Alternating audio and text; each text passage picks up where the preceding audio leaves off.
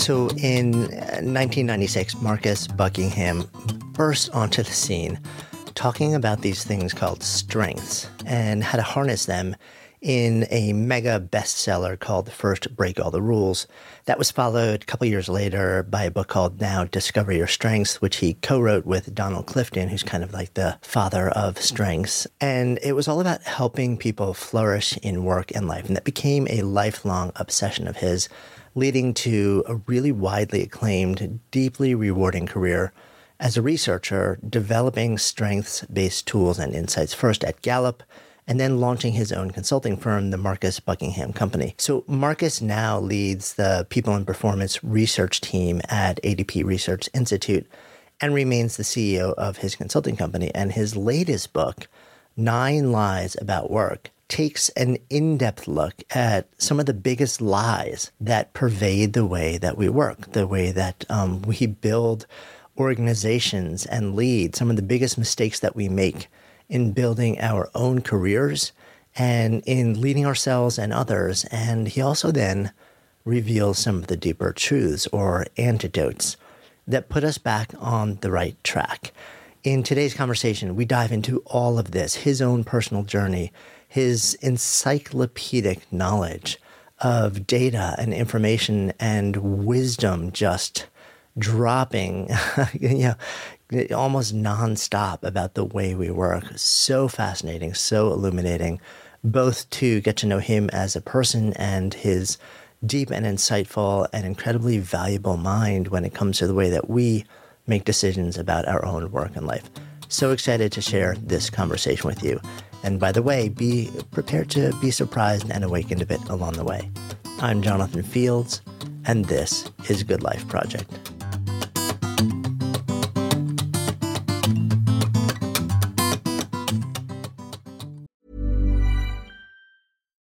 Here's a cool fact. A crocodile can't stick out its tongue. Another cool fact, you can get short-term health insurance for a month or just under a year in some states. United Healthcare short-term insurance plans are designed for people who are between jobs, coming off their parents' plan, or turning a side hustle into a full-time gig. Underwritten by Golden Rule Insurance Company, they offer flexible, budget-friendly coverage with access to a nationwide network of doctors and hospitals. Get more cool facts about United Healthcare short-term plans at uh1.com.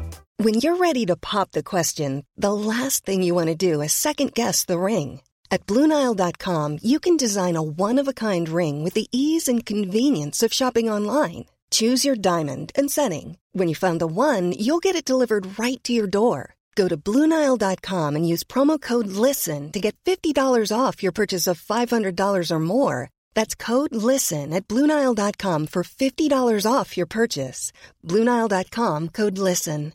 Mom deserves better than a drugstore card. This Mother's Day, surprise her with a truly special personalized card from Moonpig. Add your favorite photos, a heartfelt message, and we'll even mail it for you the same day, all for just $5. From mom to grandma, we have something to celebrate every mom in your life. Every mom deserves a Moonpig card. Get 50% off your first card at Moonpig.com. Moonpig.com. There's a story floating around. Well, I guess, in fact, you built a whole bunch around it also about your interesting relationship with the instrument of trombone. Oh, yes. I grew up just outside London in a little town called Radlett, which is about 20 minutes outside London. And then my parents split up and my mum moved into Notting Hill and my dad just moved outside the M25. I grew up I had an elder brother and a younger sister. And my brother was a really good pianist and a great composer and just super talented musically. And my sister was a professional ballet dancer and was also a very good musician. So I had an elder brother and younger sister who were really musical. My dad was very intent on me being part of that tradition. And I wanted to, actually. I mean, I wanted to be able to read music the way that my brother could or sight read the way my sister could. And for whatever reason, I couldn't make sense of the language or the grammar, or somehow the musicness of music didn't quite speak to me. I so wanted it to. And Dad bought me, because he wanted it too, he bought me a trombone early. Initially a trumpet, but then I guess my lips were too big or something. So he bought me a trombone. And I think his intent, he was the dad who would always do Christmas or Boxing Day concerts and stuff for the neighbors, and we'd have to do a play, and he would make a play, and then we'd have to sing, and he was sure that I would be the trombonist of a jazz band, and I'd grow up to be, my brother would play the piano, my sister would be dancing or whatever, I'd be playing the trombone, and I was just terrible. I mean, I wasn't terrible. I was incredibly difficult to listen to because it just nothing was inevitable. There was no flowing, there was no smoothness, there was no slide. No feel. No feel at all. And so yes, for me, the trombone became a manifestation, a metaphor, if you like, for the differences between us all, regardless of gender or race or age. In the same house, same genetic inheritance, you get these three really different kids. One of them is given the tool, he's given the trombone, and somehow, for the clash of his chromosomes or whatever, he can't make sense of it in the way that he needs to make sense of it. And so it became for me that sort of anchor point for how different we are, and that's good. I don't have to be a great trombonist. I put in, no disrespect to Malcolm, but I put in probably 10,000 hours of really good 7 years of good hard work, and was really average. I mean, I did 7 years of really hard work. I was in a small school. I was still the third chair of the trombone players because no matter how hard I practiced, I just would go from really average to average. That was the extent of my improvement, which is why when we came to do a film about strengths and about uniqueness, we chose to focus on a trombone player, which is why it became Trombone Player Wanted. All ties back to like the origin story. Exactly. It's the personal pain that seeds everything in life. Exactly. It's interesting you brought up Malcolm 10,000 hour rule. We actually a couple of years ago, I guess, now had Anders Ericsson in here, who did the original research that then became like the source of the now. Actually, he's like, it was never really the 10,000 hour rule. Yes. That was the really streamlined popularization of that, but that's not really the reality of the situation. But it is interesting, regardless of whatever it takes, that we do have certain sort of like innate or organic preferences, drivers that seem to emerge at the earliest of age that really differentiate us, that who knows where it comes from or why it's there, but it's there. And I feel like sometimes we don't like to acknowledge that, or sometimes society says, you shouldn't acknowledge that to a certain extent because we're all sort of like similarly equipped and similarly able and similar. We should all be able to exceed and excel at the same, basket of things on the same level, but it's just not reality. No, and it's not reality. My sister was, I said, a ballet dancer, professional ballet dancer, Royal Ballet School, Royal Ballet Company, and yet probably spent 25,000 hours trying to learn to do pirouettes. And to be a soloist in the Royal Ballet Company, you've got to be able to do 3 to the left and 3 to the right perfectly, because there's too much in the classical ballet repertoire that the Royal Ballet does that requires that. Well, she couldn't do that. I mean, beautifully talented dancer, extraordinarily good at many of the moves and maneuvers you have to make, but couldn't do the pirouettes. So at some point, there is difference there, because there was a person right next door to her, similarly built, similarly driven, who could. And you'd like, so right there you see difference in me, even at the highest levels of homogeneity, supposedly. There's heterogeneity, there's difference. And my sister then has to deal with that, not in a bad way, but has to go, well, what is my contribution as a dancer? As it turns out, she's a super lyrical dancer, and there's a wonderful ballet company for soloists called the Netherlands Dance Theatre, where a particular kind of choreographer, Yuri Kilian was his name, made dances just for long lyrical dancers like my sister. So it's not as though saying that we are unique limits us. It just defines the nature of the contribution that we're going to make. And so, you have a child, I have kids. You see how they naturally interact with the world, and you look at them when they're 2 or 3 years old, and you go, I didn't make that. Mm-hmm. I mean, I made it genetically, but when my daughter's mom was leaning over her one time and her necklace sort of fell down or dangled down, and my daughter was, I think, 2 years old, and looked up and said, you can imagine all the things that she possibly could have said. She looked up and just went, that's a lovely necklace, Mummy. And in saying that, you knew immediately that my daughter didn't necessarily think that was a lovely necklace or not, but she knew, even at 2, that you sowed goodwill. She knew how to sow good. She still knows how to sow goodwill. Not that she's being manipulative, but she knows that you invest in other people. You see a thing, you say something nice about it, or you do something nice, and that works for her. Well, I didn't make her say that. Her mom didn't make her say. And my son, of course, totally different in the way that he naturally reacts. We have uniqueness as a fact of life, and the fact that we say, Marcus, you can't become like your brother, isn't an absence of a growth mindset. We can all grow. The question is, can you grow to become a different human? And the answer unequivocally, both biologically, but also psychologically, and probably even spiritually, the answer is no, you can't. You are a beautifully unique human, and you have a beautifully unique set of contributions to make, and we hope that in life you discover what those are. But it's going to be a rare day that you actually just totally have a personality transformation and turn into someone else. And that's not a fixed mindset. That's just helping someone to own the trajectory and the nature of their own growth. Yeah, so I so agree with that also. I feel like it's become a very Western mindset to focus on transformation, like capital T transformation, like to become someone else.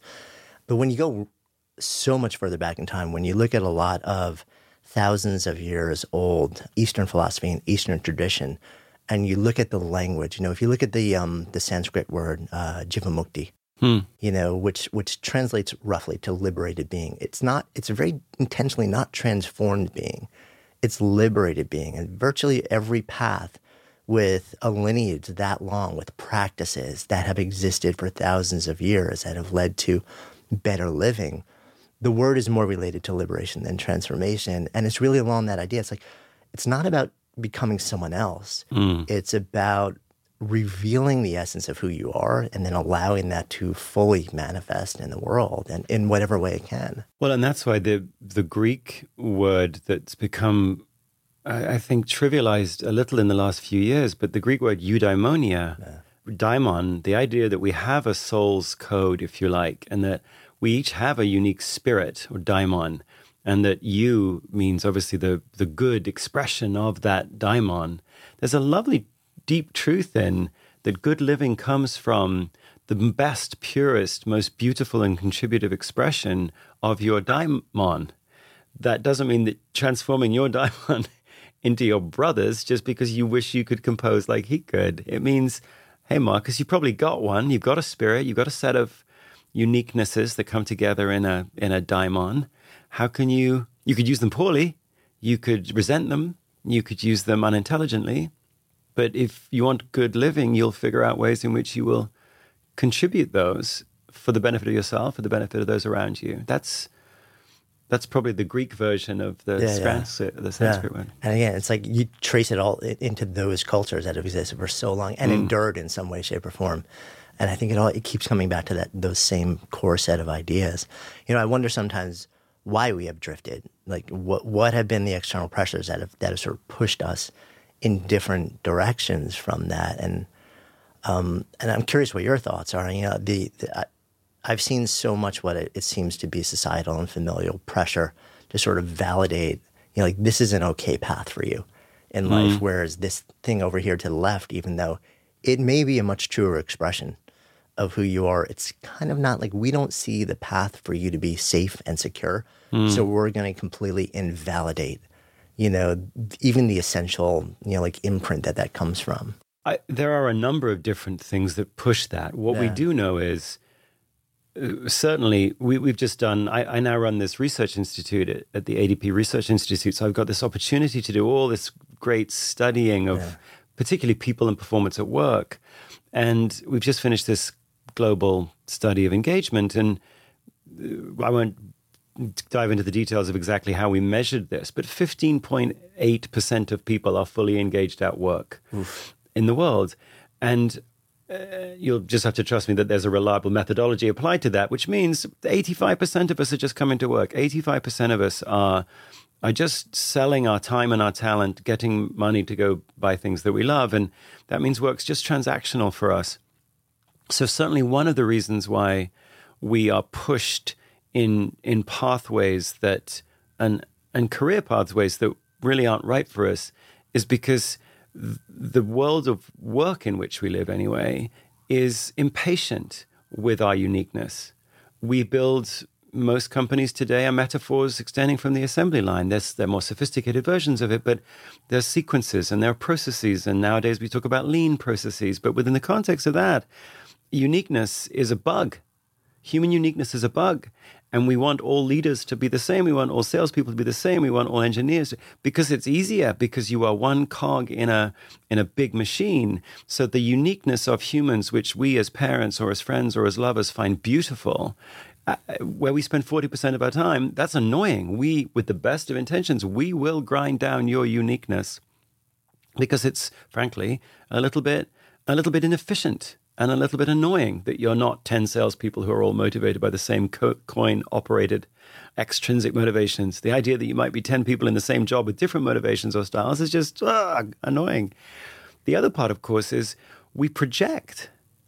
So when I give you advice on what you should do with your life, or even advice on what you should do in that next encounter you're going to bump into later on this afternoon, it's just easier for me because it's really all I've got. I've just got my own experience and my own natural loves and loathes. And we can't help it. We're all so egoic, aren't we? We've all got such egos, which we don't necessarily feel, but the default is to overlay me on you. So if you actually start listening to this now, conversations, when you listen to them, are the battle of eyes. I say, well, I didn't sleep so well last night. Your natural reaction, I didn't sleep very well. Well, I just missed I missed my plane 2 weeks ago. It's just a battle of eyes. And it's comforting for us to overlay ourselves onto you. But of course, and we underlie that with the golden rule that you should treat people as you would like to be treated, which of course presupposes that everybody likes to be treated the same way that you would, which when you peel that at all begins to sound super self-involved. But certainly that projection, coupled with one last thing, which is a desire to fix things. We are frightened of things that are broken, and we look at other people and we realize just how imperfect they are, and we can't help ourselves. We want to fix them. You put those three things together, an impatience with individuality and an instinct to project and then a desire to remediate, and boy, it's hard to let people just be free. Yeah. Yeah. Do you feel that those three things are influenced in any meaningful way by things like culture, gender, any other sort of identifiers? We haven't, short answer is I don't know. Yeah. We haven't seen any difference in a natural instinct to fix weaknesses versus build on strengths by gender. It's not as though women are more remedial than men or vice versa. It's not as though different people in different cultures have a different desire around this either. One of the analyses we've just done with these 19 countries we studied is look at what is the strongest driver of full engagement at work. And it remains in every country the same issue, the same question, which is, at work I have a chance to use my strengths every day. Whether you work in the United Arab Emirates, or whether you work in Edinburgh, or whether you work in Eden Prairie, you want to feel as though you're seen for what is special and valuable about you. That is a human condition and desire and yearning wherever we were born. The only thing we do see is there is some difference in age. So the most remedial generation is the youngest. The least remedial generation is the greatest generation. Tell me what you mean by remedial. Which do you think will help you be most successful, building your strengths or fixing your weaknesses? Okay. And the generation that is most predisposed to fix their weaknesses is Gen Y. Interesting. And then the scales gradually tip over the course of your lifespan. And one could argue all sorts of reasons for why that is, but it's probably because over time, you start to realize as a human that you are who you are. And so it's a bit of the Popeye syndrome of I am who I am. Yeah, it's like, am I going to keep banging my head against the same wall 10 years down the road, then 20 years down the road, and eventually you're just like, okay, so Let me make peace with a certain amount of that. Right. Yeah. You know, it's like that Broadway play, I love you, you're perfect, now change. Right. At some point with you as an individual, you think, I love me, I'm perfect, now change? Wait a minute, I love me, I'm perfect, now contribute. That's kind of that's probably what maturity is coming to terms, not with your limitations, but coming to terms with your uniqueness and both the possibilities and the uniqueness that entails. It seems like that would also overlay with the sort of the classic curve that you see about fulfillment / happiness, which, you know, you would think, well, you're at your happiest and most fulfilled when you're younger, but it turns out that, you know, like with every increasing decade, it's actually in your 50s, 60s, and 70s where those things start to elevate. And I wonder if there's this overlay because there's a certain level of acceptance of, you know, like, so I don't need to spend so much of my waking hours just trying to fix what's wrong, because maybe it's not what's wrong. It's just not the central thing that allows me to flourish in the world, and let me make peace with that and then deepen into these other things. Yes. One of the things that we wrote about in this latest book, 9 Lies About Work, was lie number 8 is that work-life balance, work-life balance matters most. Yeah. And we address this because we do seem to be in love with balance, as balance equals health. The 4 humors in the body, we need to have them in balance. We put leeches on you so that we can get your blood back in balance with your bile, and then that becomes the earth, fire, water, air, and there's a philosophical manifestation of that. Nature is in balance. And so balance is, we have it as a metaphor for health. And yet, of course, if you ever found balance, if you, one morning at 9:15, you had the mortgage paid and the kids were happy and your spouse or partner was happy, work was seemed to be going well, and if all the grandparents were happy, if you ever got to that point, precarious point though it is, what would be running through your mind is, nobody move. Nobody, everybody stop. I got it. Let's write down the date and the time. I'm perfectly imbalanced. Balance is stasis. Balance is stationary. What we now know, of course, is that when we look up at the stars, they're not hanging there in balance. We know actually everything is in process. Everything is movement. That health is movement through in such a way that you get the nutrients that you need to be able to keep moving through. Everything is processed. So as you think as applying that to us as individuals, we move through life, and all of us, because we are different, all of us draw strength from different contexts, different situations. Maybe there are some things that none of us like none of us like to be humiliated. None of us like to feel shame. But moving on through that, you find way more differences in terms of how we draw strength from life than one would possibly expect. Some of us love confrontation. Some of us, other than death, public speaking is the greatest fear for many of us. And yet there are clearly others of us who yearn for that kind of audience. And a million other different examples of that.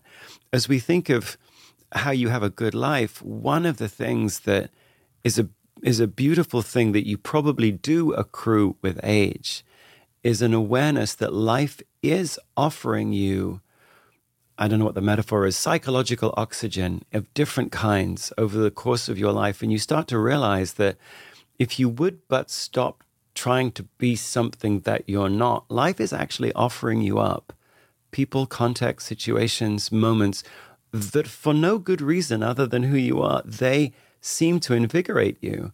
And perhaps at 21, you're less attuned to that reality, and that over time you realize that life is abundant in a very specific way for you, if you would but have the ears to hear it and the eyes to see it and the heart to feel it. Perhaps that's why at 50, 60, 70, you start going, no, life will provide. Life will provide. Or not. I guess there's probably some 70-year-olds who still haven't figured out that life is bountiful if you can just listen. Yeah, that all makes so much sense. And I also wonder if our metrics, the metrics by which we measure a good life, evolve as well. Whereas like when we're earlier in life, it's about money, power, prestige. It's about accumulation and accomplishment and achievement. And we look at, the boxes that we check off are fairly well-defined and granular. And, these are the things where I know when the last box is checked, I will have, quote, made it. And then we get there, and we don't feel the way we thought we were going to feel. And somebody asks, well, how much more do you need? And the answer is always just a little bit more. It's the one more room syndrome in New York. Yeah. Like we're in New York here. Everybody goes, well, here's my apartment. It just needs one more, just have one more room. Right. And because then you get the one more room and you're like, well, just one more room. Like a big closet, Yes. maybe. Just a little bit more. It's just slightly larger bathroom over there. Yeah, I'm 53 now, so you start to look back and you realize that you were striving really hard to click off some of those boxes, but I think it was Grace Slick who said, no matter how comfortable your bed is, sooner or later you have to get out of it, which I've always loved as a metaphor or a comment on life. It doesn't matter how many rooms now your house has. Sooner or later, you've got to get up, move through that day, and feel either depleted at the end or energized at the end of the day. You're going to have to do that. That's what moving through life is. So the sooner you can realize that it doesn't matter how many rooms that house of yours has, if it just has one more room, you've still got to move through that room with joy or with depletion, with elevation or with depression. I mean, you're the one that's drawing strength from life or not.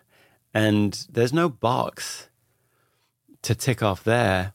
It's interesting. I'm blanking on the name of the Japanese community where everyone seems to live. Oh, that's Okinawa, right? Yeah. Yes, and there's a difference. There's even a town in. I know what you're talking about, right? The blue zones. Yes, exactly, and the blue zones, and it's a charming and powerful discovery to realize that the reason so many of these people live so long isn't their wealth, isn't their diet.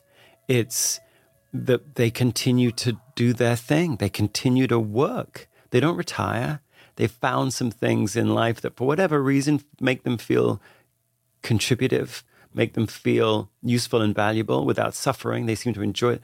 And they keep doing them. They just keep doing them. Forever. And then they live long. And maybe the diet may have a part to it as well. And chance may have a part to it as well. But there's clearly something that human beings feel invigorated by when they have a chance to express, contribute themselves.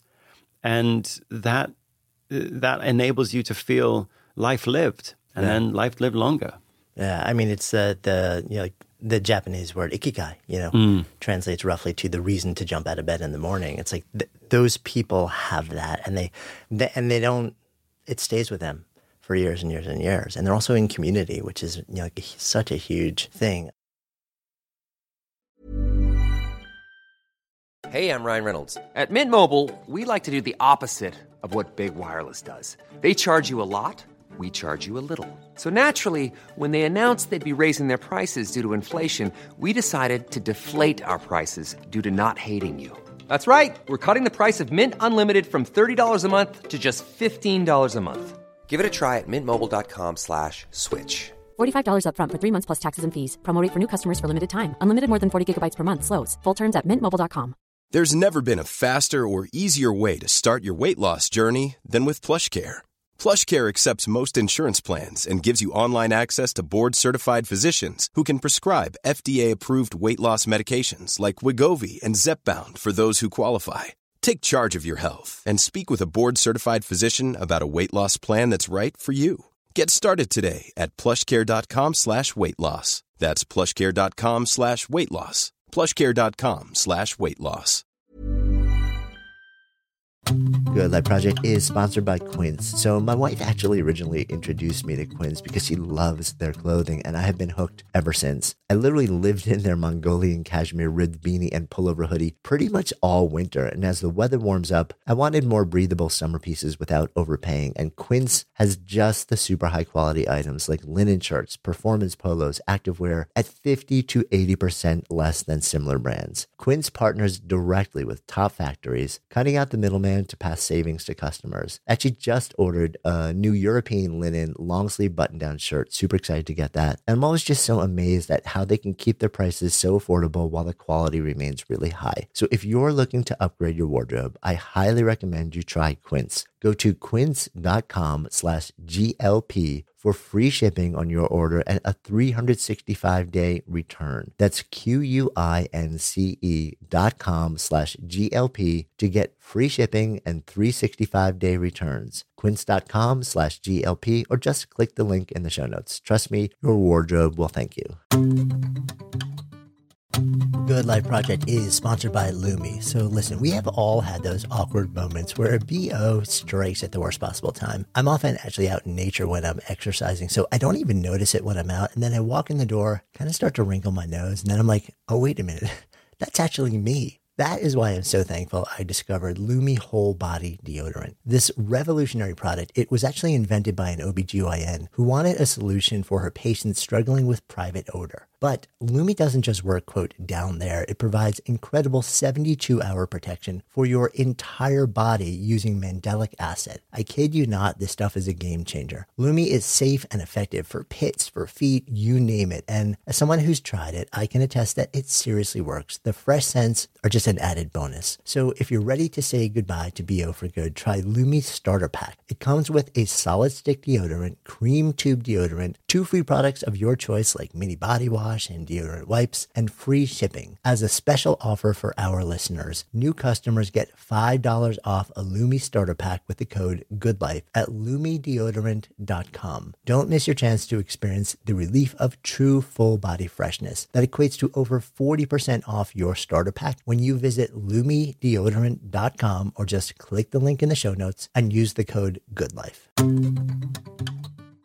I want to jump back to you mentioned this phrase and something that you also do write about in Nine Lives, work-life balance and how it's a misnomer and also how we're very process-oriented.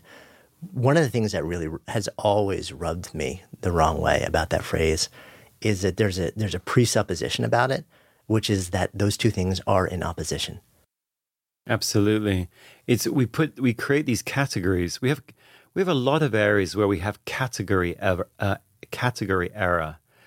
In this case, work and life are the two categories. And in work, the presupposition is that work is tough and challenging and difficult, and life is joyous and uplifting. And that work, you lose yourself in work, but you find yourself in life. You are dragged down by work, but you're uplifted by life. And so the challenge, of course, is that you have to balance work and life so that you can put the scales where they need to be and not get dragged down too much. But of course, those are odd categories, right? Because work is part of life, actually. So community is part of life, family is part of life, spirituality is part of life.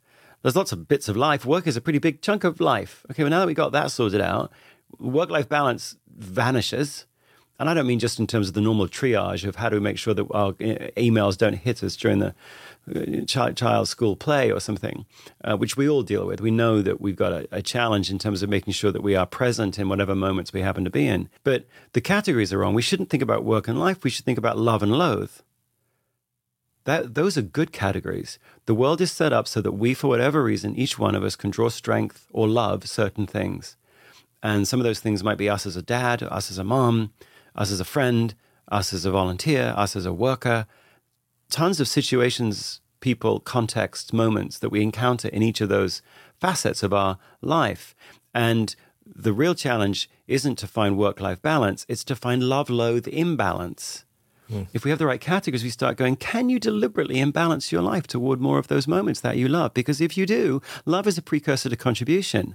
So if you can deliberately imbalance your life toward those things, moments, situations that you love and away from those you loathe, not 100%, but can you, because no one else will do it for you, by the way, can you deliberately take responsibility for drawing strength from moments that you love, which, by the way, is going to be different for everybody?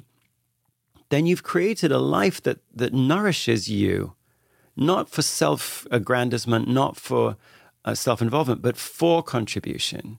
Boy, that's not easy. It's hard, but it's the right hard thing. Work-life balance is the wrong hard thing. We get category error. We then end up with misprescription. Love-loathe imbalance is a really interesting concept to pursue when you're 11. As well as when you're, like, imagine if we started to help our students think about their own experience as a totally unique experience, and their experience of moving through the process of life is a totally unique one.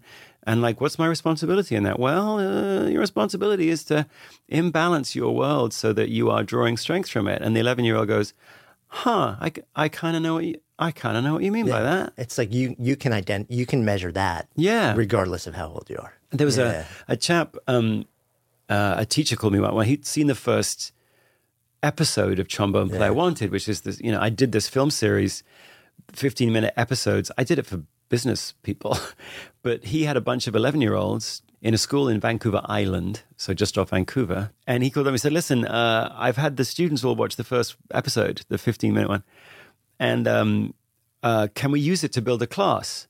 And I'm like, that wasn't for the students, but okay, yeah, I hung up, I forgot about it. A year later, he goes, could you come up and see what we've done? And I'm like, wait, who are you again? Right. And he described that he's got all these students on Vancouver Island, and there's a bunch of First Nation kids particularly where truancy rates are high, graduation rates are low, risky teen behavior, drugs, sex, alcohol was on the rise. And they were trying to get the kids to stay in school, and the kids would say, well, I don't see a future for me. The school is an instrument for what? And so we've used your Trombone Player Wanted video as a way to get them to stay in school. And I'm like, wait, what did you say? And he said, come up. So I flew up to Vancouver, took a little boat plane to Vancouver Island. I went to this school, this middle school. It's in a big school, but in a depressed mining community at that time. And I went in, and they've created this entire year program with no budget. They just said to the kids, this class for a year will be about finding your voice, and we're going to give you a cardboard box at the beginning of the year, just a cardboard box, and it'll be your voice box. It's your voice box. Everyone's got a voice box. Here's a cardboard box. And throughout the course of the year, it'll start off as a brown cardboard box, but during the course of the year, you'll fill it. You'll fill it with moments, experiences, situations, contexts, people, whatever, those things that you love. And from that, by the end of the year, you'll have a voice that's rich and has tone and precision to it. It's yours. And we don't know what you're going to do with it. But the point of school will be so that you can not have to ditch your voice for someone else's and try on this risky teen behavior. You can own your own voice. And I'm like, wow. I walk into the room, and there's brown cardboard boxes on the bottom, and then as you go up the side of the wall, they're increasingly colorful, filled boxes of these kids.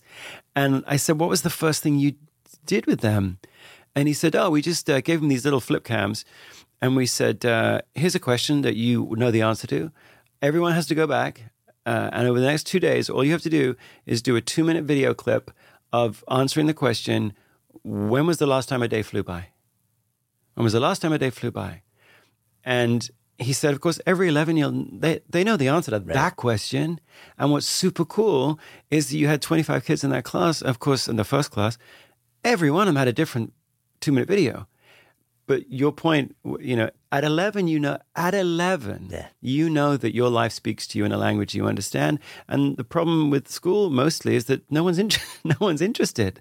Well, similar to like what you described as the factory model. I mean, the schools were meant to feed into that. So it's all about order and training for whatever that next environment is going to be. So of course, we wouldn't be teaching the things like what you just experienced. And because it's counter to the model of economic prospering that, has been built for generations now. Although the funny thing is, it isn't. Like, it can't be financially capitalistically sensible to have 85% of people not engaged at work. It's disastrous. But that was the assumption for so long. Yes. And it's intriguing that we've created a world in which almost we baked alienation in because everyone's a little... Think about healthcare. A place where you would have thought, because apparently we need to know why we work, and if we know the purpose of our work, we're more engaged. Well, there couldn't be a profession where the purpose of your work is more available for you to see as patients get better. Nurses and doctors should be the most engaged because they're so close to their purpose.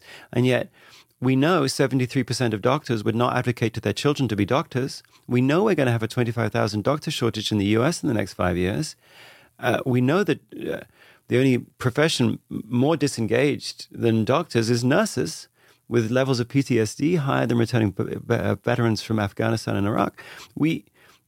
And the only person you wouldn't want to be more than a doctor or a nurse is the patient on the receiving end of a super disengaged doctor or nurse. We've created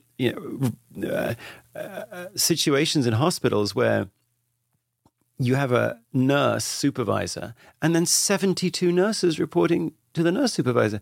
And we wonder, I mean, it might make financial sense to have that sort of span of control, but you imagine a nurse, one of the 72, walking in and going, I don't think anyone sees me. I don't think anyone knows I'm even here, let alone what I love or loathe or I'm into or I'm struggling with. I'm not seen. And we have created that as though it makes good financial sense. But actually, what you want from the nurse is you want innovation, resilience, creativity, generosity, all those wonderful things that we could be helping our 11-year-olds know about how to take responsibility for, so that when you become a nurse at 23, 24, we know quite a lot about how to help you feel those things. It would make tremendous financial sense to teach that kind of life living early. And yet we don't. And then we wonder why we have higher levels of PTSD in nurses than veterans.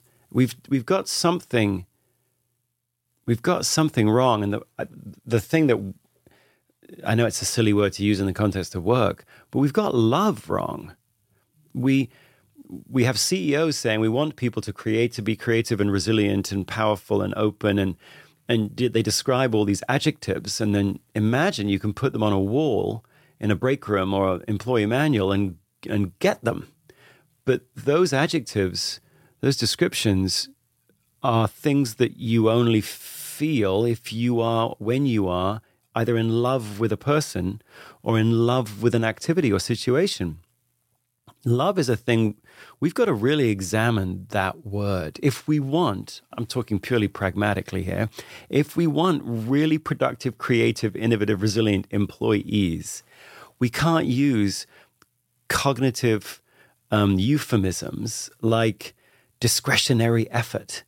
And we've got to go, okay, then how are we going to get employees to find love in our work? I don't mean just do what you love, because that's too bland. I mean, how can you find, like those students in that classroom, how can we help people to find their voice, find love in what they do? Because then, love combined with technique and practice turns into contribution, which of course is what our employers want. We've disconnected things that shouldn't be disconnected. Yeah, could not agree more. And I love that these ideas, that a teacher remote from you just touched your work and saw its potential and literally ran with it to create their own sort of like mode of teaching, like the fundamental ideas on a level where this could become a part of a kid's experience, and then vocabulary, and then realm of possibility at a young age, where then all the choices that they make after that aren't corrective and stifling. It's building upon a deeper realization. And it's not fake. It's not like you're not putting it on someone as a palliative. Yeah. You're saying to a real 11-year-old, no, seriously, when was the last time a day flew by? No. It's not immaterial. It's super material. And by the way, it's available to you. And it'll be available to you when you're 16. It'll be available to you. That's why we say in Nine Lies, if you want to have a really engaged life at work, spend a week in love with your job. Spend a week in love with your role right now. You may discover that you're in the wrong job, but most of us won't. We will discover that there's an awful lot of activities in the course of a week that we lean into. Like, love what you do. This teacher had, their truancy rates went down, their graduation rates went up, so much that the supervisor of the entire district of British Columbia said, take that class. And now they've had 10,000 kids go through this. That's amazing. No budget. Well, sorry, the budget was cardboard boxes. Right. Yeah. And you go, oh, this is so eminently doable. And it's not in any way dismissive of the 11-year-old child. Right. And making them, feel better that they too have a voice. It's really serious, meaty, gritty, hard work. You have a set of experiences in the course of your week at school your emotional reaction to those is different than anyone else's. Your emotional reaction to those tells you something about you. We are going to help you have, as you said, a vocabulary, a vernacular, a set of rituals maybe to help you learn how you can use life to inform the voice that you have and therefore the contribution you can make. Okay, that's cool. And if we could, as employers, what I love the idea was employers would fund that like crazy if they knew that therefore they would be getting graduates at 21, 22 who had been schooled not in being self-involved, but in being aware of how to draw strength from life so that contribution could be made. Not to get too kind of rah-rah-y about it, but if that isn't what school should be for, then we need to really re-examine what we've got school designed for. Because at the moment, it's not entirely clear to me what problem it's solving. Yeah. And I think a lot of people are really starting to look at that. You know, we're seeing progressive education sort of like really dive into how do we do this differently? And why are we actually doing what we're doing? And where is it leading to? Like, what's the outcome that we want? You know, for years, the things that have been measured have been very specific. But, you know, when you track that out, that does not necessarily lead to a life well lived, to organizations or companies or entities out there in the world who are doing anywhere near what they're truly capable of doing on the level of impact and contribution, you know, and we're so aligned with this in so many ways. You know, like the idea of early education, especially focusing around a process of self-discovery, of self-awareness, of self-revelation. I feel like sometimes we feel like that's too trippy, it's too soft, it's too self-involved. But in fact, that is the heartbeat of an improved society on almost every level. Well, as we're seeing with the healthcare profession, technique minus love equals burnout. If you take technique, in whatever form you're looking at, whether it's technique of being an emergency room nurse or whether it's the technique of being a software engineer, whatever the technique is, if you then don't help the person know which are the activities inside of that technique that they draw strength from, and the Mayo Clinic's research is super interesting on this. They looked at how many hours doctors said they were doing things at work that they loved. And they just counted the hours and counted the number of activities that they were saying that they loved. If you get below 20% of your job doing what you love, 19, 18, 17, each point reduction has a commensurate linear 1 point increase in burnout risk. Right. It's like a perfect seesaw. But they found out if you get above 20%, 25, 30%, you don't see a commensurate decrease in burnout, which for them, and obviously we need to research this more, but it seems as though a little love can go a long way. It doesn't need to be, and the analogy we used in the book was your fabric of your life is made up of many threads. Some of them black, some of them white, some of them gray, whatever. But there are red threads. Some of these threads are red. Some of these activities are made of a different material for you. They are, because you happen to be a person who loves stress, your red thread is you love the stress of trying to keep somebody alive on the operating table. Because another person loves empathy, you happen to love when they come around. Like, I'm using healthcare examples here, but it's not as though every person in the same job has the same red threads, but every one of us has red threads. And the challenge for us isn't to, quote the Mayo Clinic research, it isn't to build an entirely red quilt. It's to weave these red threads intelligently into the fabric of our lives. And when we do that, we are stronger. This material, this love, or activities that we love material, is strengthening for us. And therefore, we do contribute more, and we can contribute longer. It's however you wanted to slice it, whether you were slicing it spiritually, or whether you were slicing it pragmatically, it simply makes tons of sense for a society to take each person's red threads really seriously, really early, and to realize that as parents or as teachers, whatever, you can't tell someone what their red threads are. Right. But you can foster it. You can nourish it. Yes. Yeah, and or you can snuff it out. Or you can make it irrelevant. Yeah. And say to a child at 14, 15, we don't care what yours are. No. We're going to tell you what yours should be. And down that road lies many, many things that we're seeing lately that are super destructive for a child. Yeah. Mom deserves better than a drugstore card. This Mother's Day, surprise her with a truly special personalized card from Moonpig. Add your favorite photos, a heartfelt message, and we'll even mail it for you the same day, all for just $5. From mom to grandma, we have something to celebrate every mom in your life. Every mom deserves a Moonpig card. Get 50% off your first card at moonpig.com. Moonpig.com. Flexibility is great. That's why there's yoga. Flexibility for your insurance coverage is great too. That's why there's United Healthcare Insurance Plans. Underwritten by Golden Rule Insurance Company, United Healthcare Insurance Plans offer flexible, budget-friendly coverage for medical, vision, dental, and more. One of these plans may be right for you if you're, say, between jobs, coming off your parents' plan, turning a side hustle into a full hustle, or even missed open enrollment.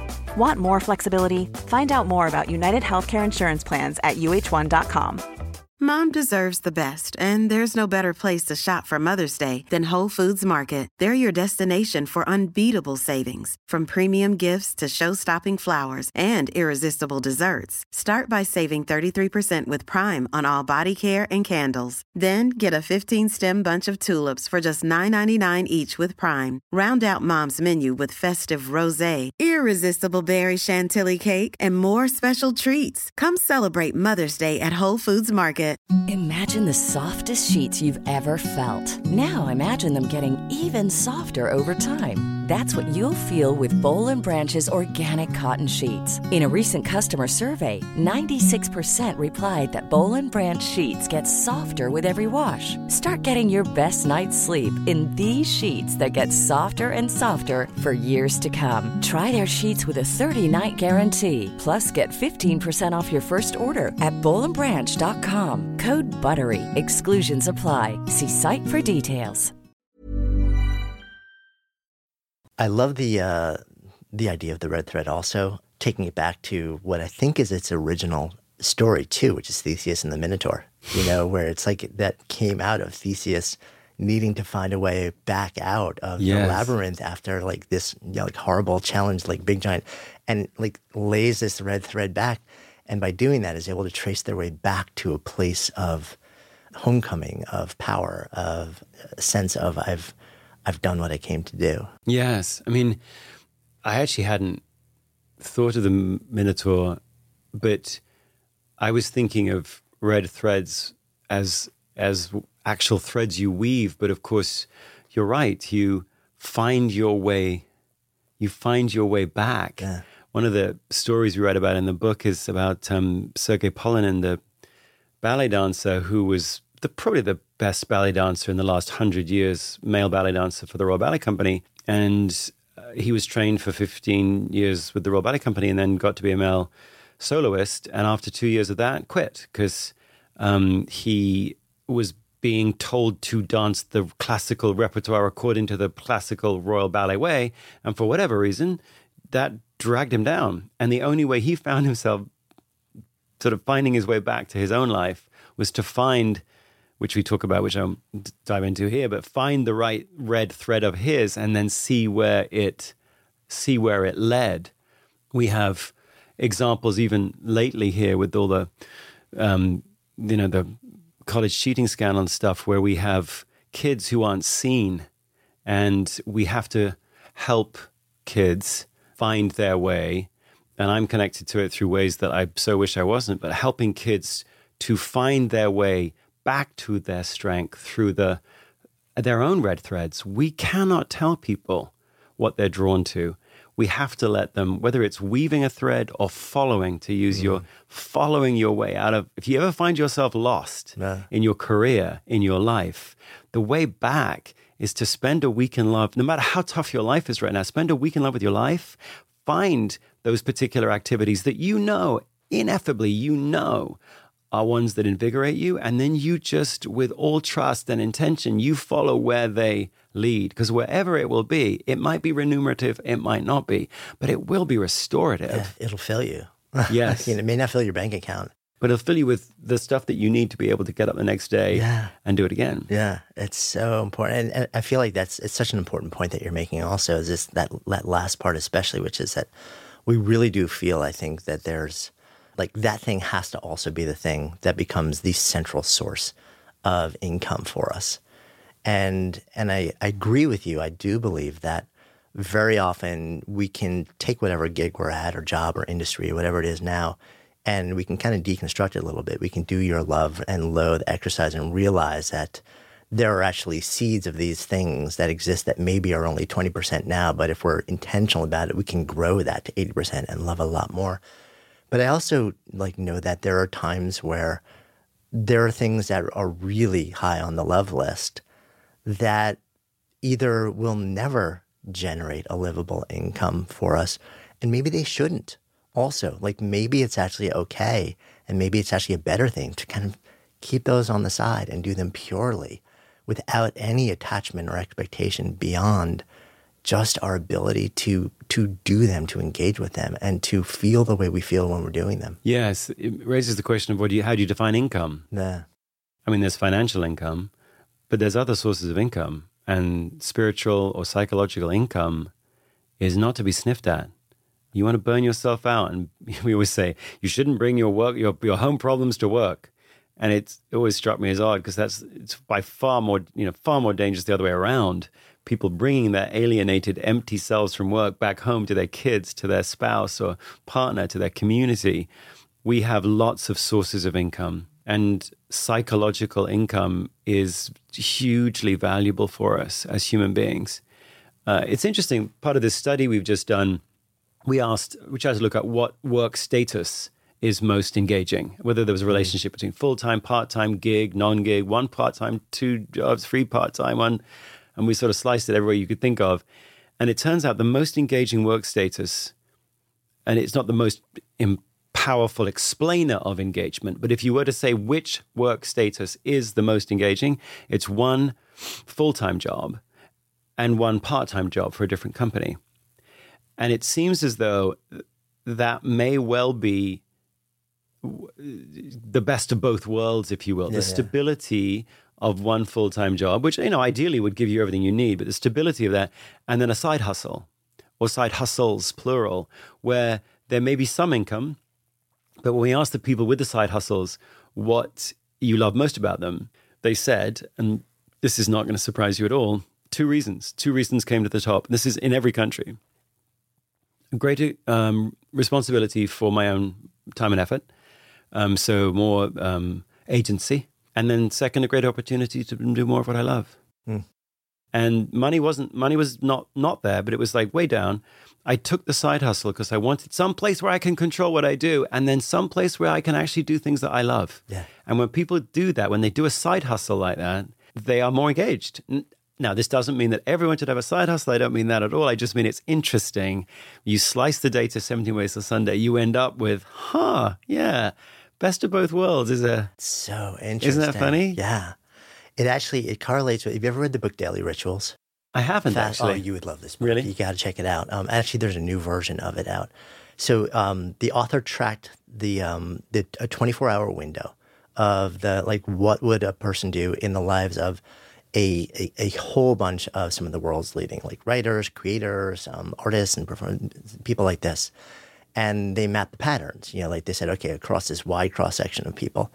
And what was fascinating to me, there are a lot of really interesting data points from that, but one of the things that stood out completely validates what you're saying, which is that many of the people who we know as the greatest writers, the greatest artists, the greatest innovators or inventors actually worked from 9 to 5 at the post office or as a CPA or did something like this.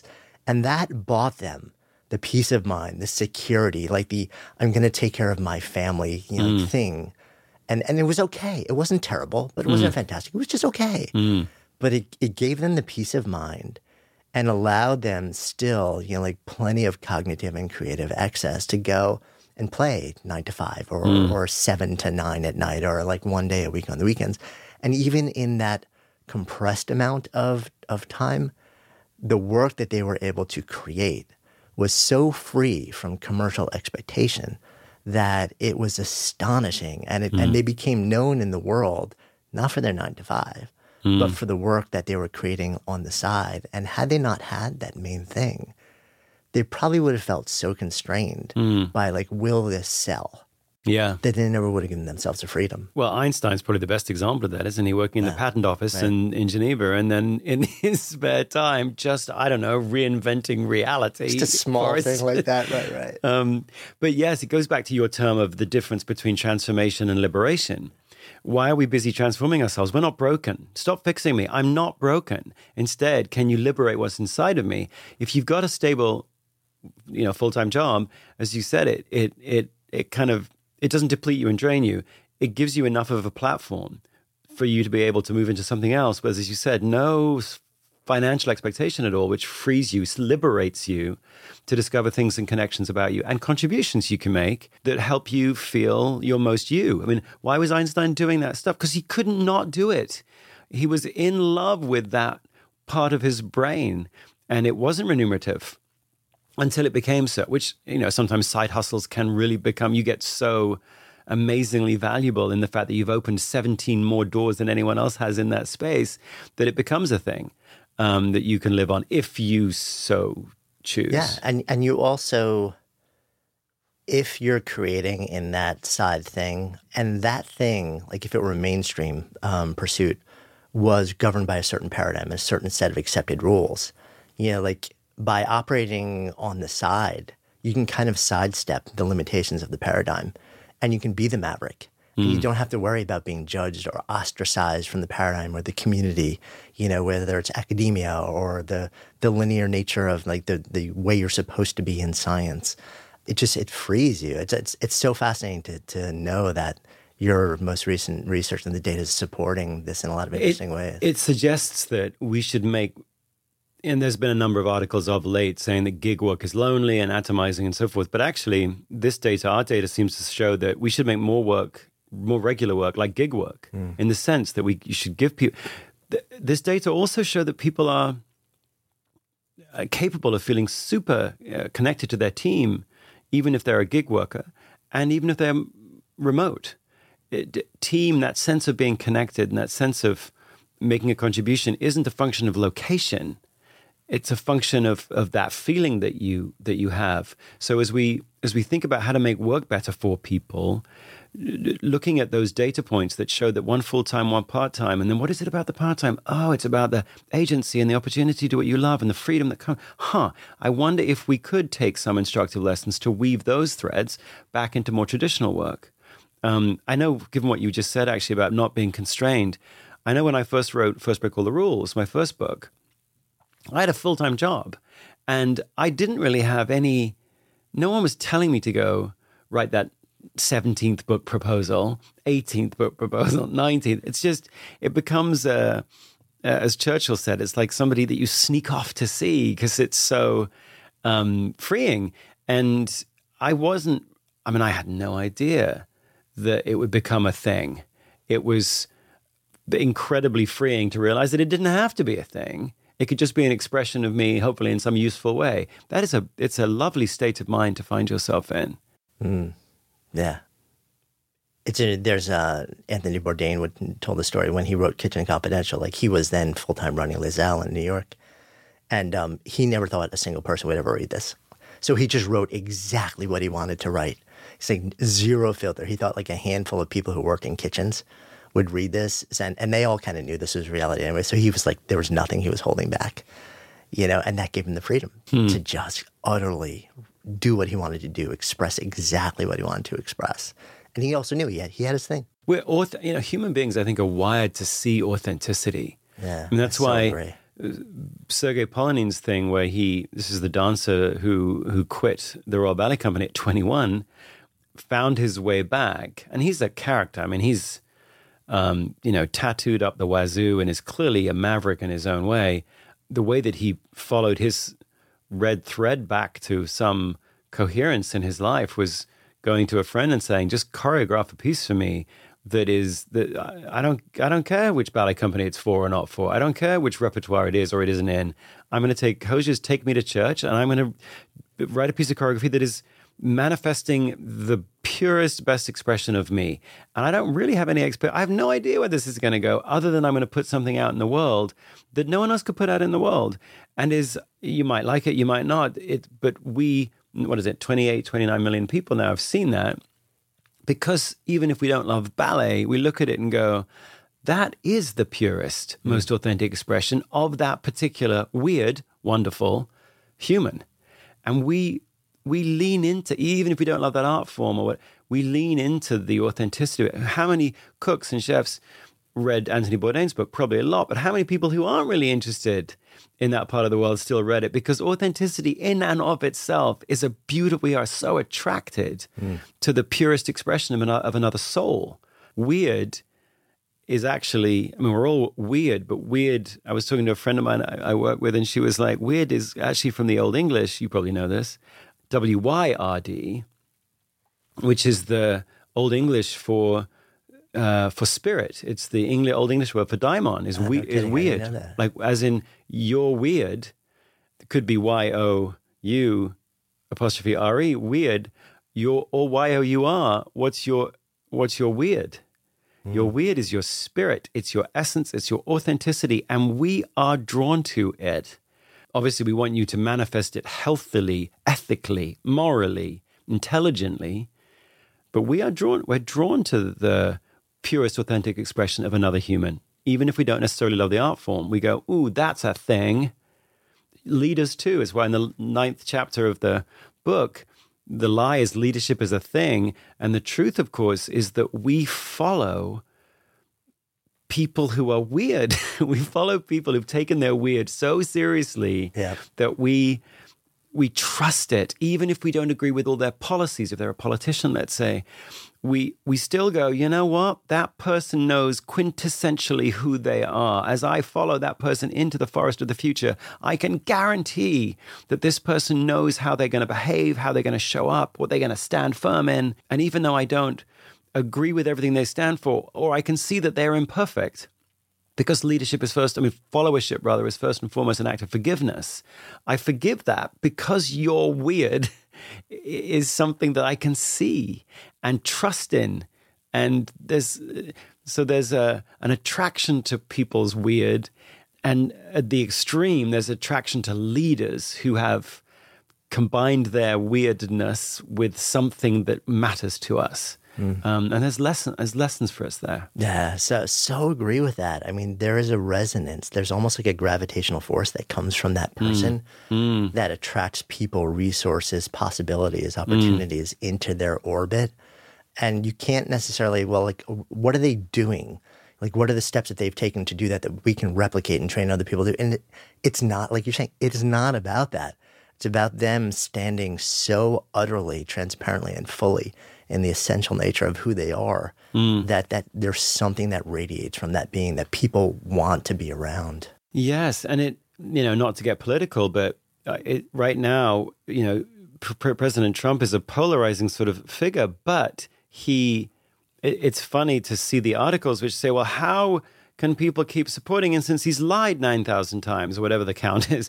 And you go, well, we're smart. Human beings are smart. We can hold two thoughts in our mind at the same time. One is that this particular person is not perfect by any means. And two, we seem to believe that this person is deeply in the spirit of himself. He knows exactly who himself is. Now, we could have debates about whether or not that manifests itself healthily, but that's beside the point. If we're just looking at leaders, you have to turn around as a leader. And if people are following you, then you are one. And he can turn around and he sees people fall. Now, that's a leader. Now, we can then debate policy decisions, but we are attracted to people who stand coherently, lovingly, firmly, uniquely in their weird, and then move it in a direction that matters to us. We wrote deeply about Martin Luther King in the final chapter of that book, because there were so many other civil rights leaders of that time who wanted the same thing, whether it's Malcolm X, Ralph Abernathy, whether it's John F. Kennedy, Robert F. Kennedy, all of whom had the same sort of goal. Martin Luther King had a very specific weird, and that weird wasn't strategic in terms of the grand plan, and then we're going to do this. He wasn't policy, really, in terms of, first this law, then this, then this. The thing that we zeroed in on that last chapter was his genius for crucible making, flashpoints. You go to Selma, you do the bus boycott, you You go to Chicago, he was always a genius and so courageous at finding those flashpoints which created moments that were contingent. He didn't know what was going to happen next. He just knew that if we missed that flashpoint, it would be a missed opportunity for people to come together and go, where do you stand? Where do you stand? Why did he end up in Memphis on that? He didn't need to go to Memphis and see it. It was another flashpoint. And his genius and why, I mean, there's so many reasons why we are inspired by him, but one of them is that he knew and he was obviously so quiet and noble and nonviolent in his approach to creating these moments of extreme heat in which people had to decide for themselves, where do I stand? But when we think of him, we see this person who is so strong in his own sense of self. He knew that there was no way he couldn't not go to Memphis. He's going to Memphis. It's pouring with rain. He's going to go anyway. He's sick. He's going to go anyway. Why? Because he creates these furnaces. And then he does it again, and then he does it again. And is that the right way to lead? As you said, should we all follow those steps? No, there are other ways to advance that particular cause, and there are other leaders who are advancing it differently. So it's not as though we can look at Martin Luther King and go, oh, we should all be that way as a leader. There are no steps. What we see in him was a beautifully, powerfully unique dent in the world that he made, and we are following it because it was so purely him.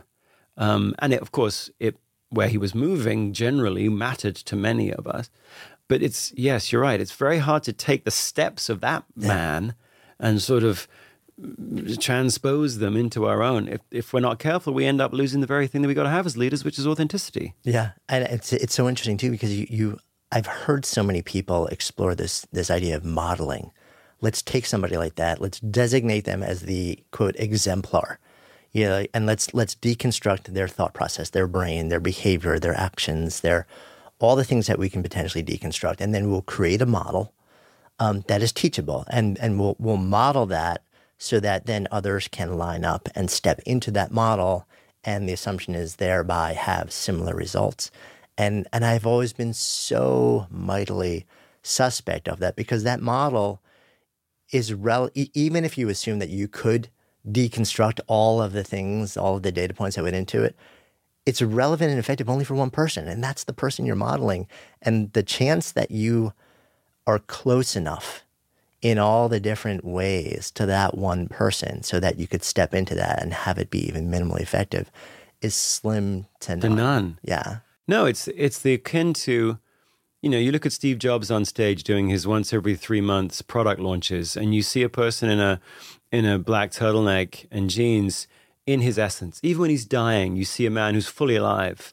And every time you see him, you get drawn closer to the world of Apple. You see Tim Cook, who's just as smart as him, differently perhaps, but do the same thing. Just look at the pictures. Go online, look at the pictures. And every time you see him on stage, you go, I'm going to lean back a little bit more. It's the wrong venue. It's the wrong moment. It's the wrong situation. He looks less of a leader every time he does it. And it's bizarre that no one's told him this, but that everyone knows it. Don't ever do that again, mate. If you want us to follow you, that is, or at least find a different way to do it so that it seems like you. Of course, we know this in the performing arts. We know that you would never tell Ed Sheeran to sing like, Frank Sinatra or Beyonce to sing like Halsey. Like these singers are different. You just know. Right. The same way with comedians. Like you would never say, well, what's the model for funny? Well, I suppose it depends. If you're looking at Steve Martin, it's put a crazy hat on and put an arrow through your head and strum the banjo and wag on your knees. But if you're Eddie Murphy, it's put on a spandex sort of suit and if you're Chris Rock, if you're Sarah, you just keep, there's no model for funny. The only thing that any comedian has in common with another really good comedian is that the people in the audience are laughing. So the question then becomes much less about, well, what's the model for being a comedian, and more, well, what's your way? Do you have one of getting people to laugh? Right. Yeah. We've got a tsunami of models in the corporate world at the moment. Everyone is being held up against competency models. These are being frankly, it was one of the reasons why I wanted to write this book right now, was because we are about to take a bunch of assumptions and bake them into math in the form of algorithms and machine learning algorithms inside of human capital management systems, which sounds a bit esoteric, but it's just that for anyone working, whether they know it or not, they live inside of a human capital management system that deals with their pay, their promotion opportunities, their succession planning, what sort of training or development they should receive, whether they're a high potential or not. And we're about to bake in all of our assumptions about human beings into these algorithms that are going to supposedly spot our talent and position our talent with increasing ongoing intelligence. And yet, unfortunately, so many of the fundamental assumptions about humans and humans at work are deeply flawed.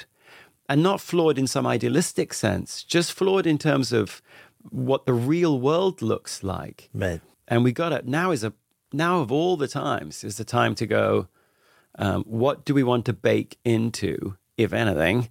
What do we want to bake into these algorithmically machine learninged systems? Yeah, I mean, we are creating the matrix. Yeah.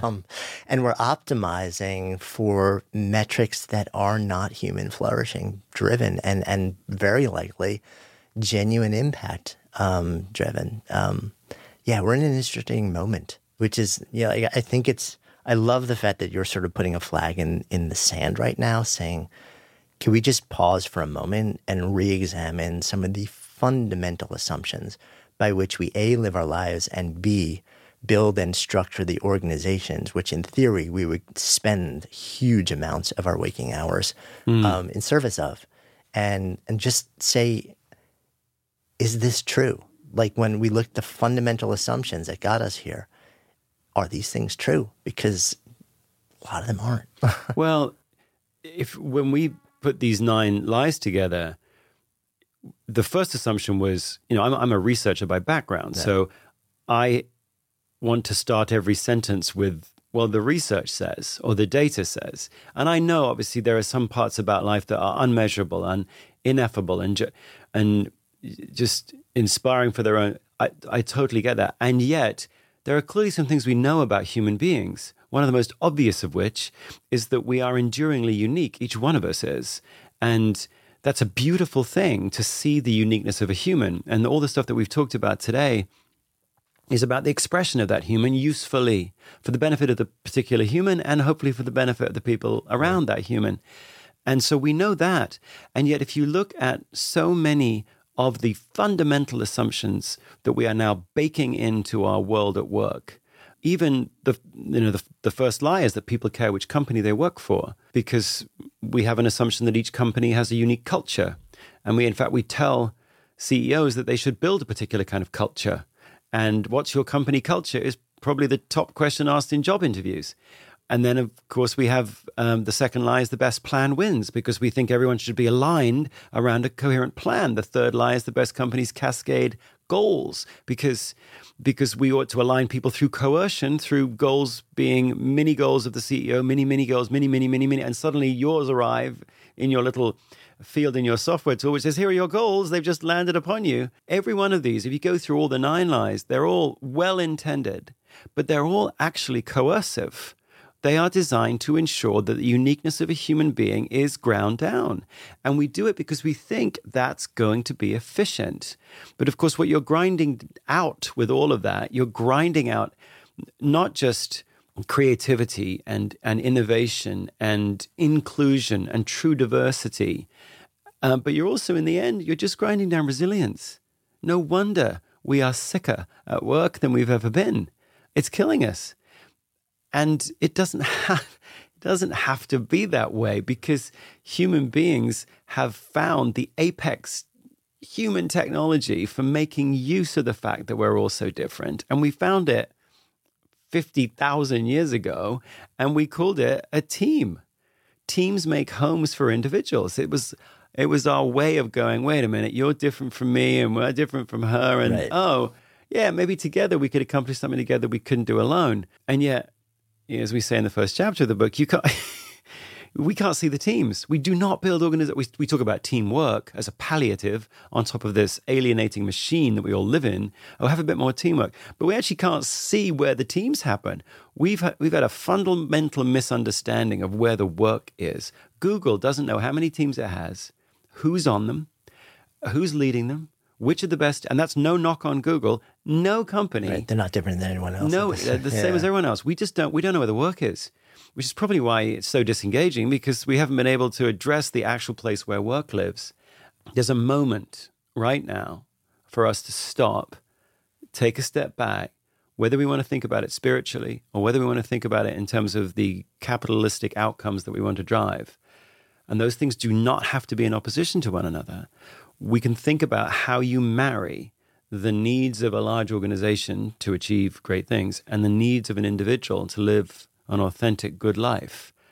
There's a marriage there, and that marriage flows through an appreciation of human uniqueness and the fact that the team is the way in which we take advantage of the fact that each one of us is not the same.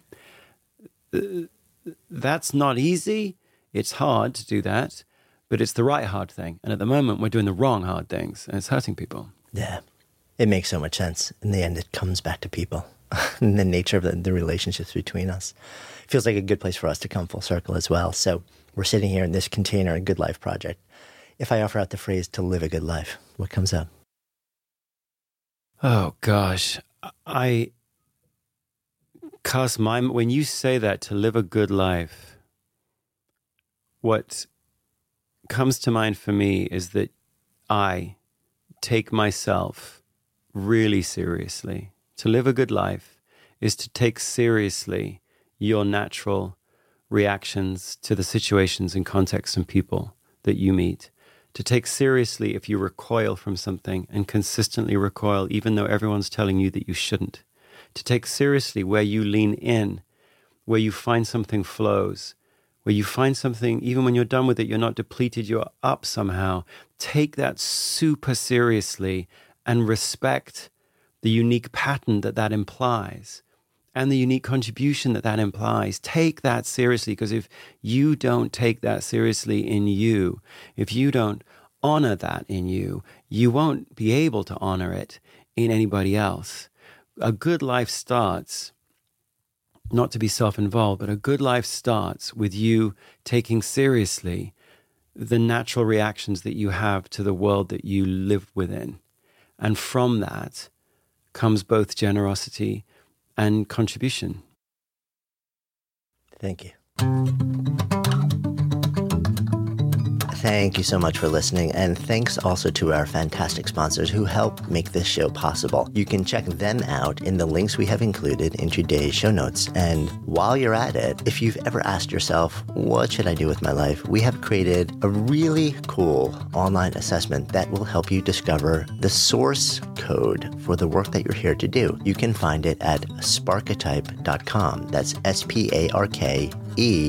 SPARKETYPE.com, or just click the link in the show notes. And of course, if you haven't already done so, be sure to click on the subscribe button in your listening app so you never miss an episode. And then share the love. If there's something that you've heard in this episode that you would love to turn into a conversation, share it with people and have that conversation. Because when ideas become conversations that lead to action, that's when real change takes hold. See you next time.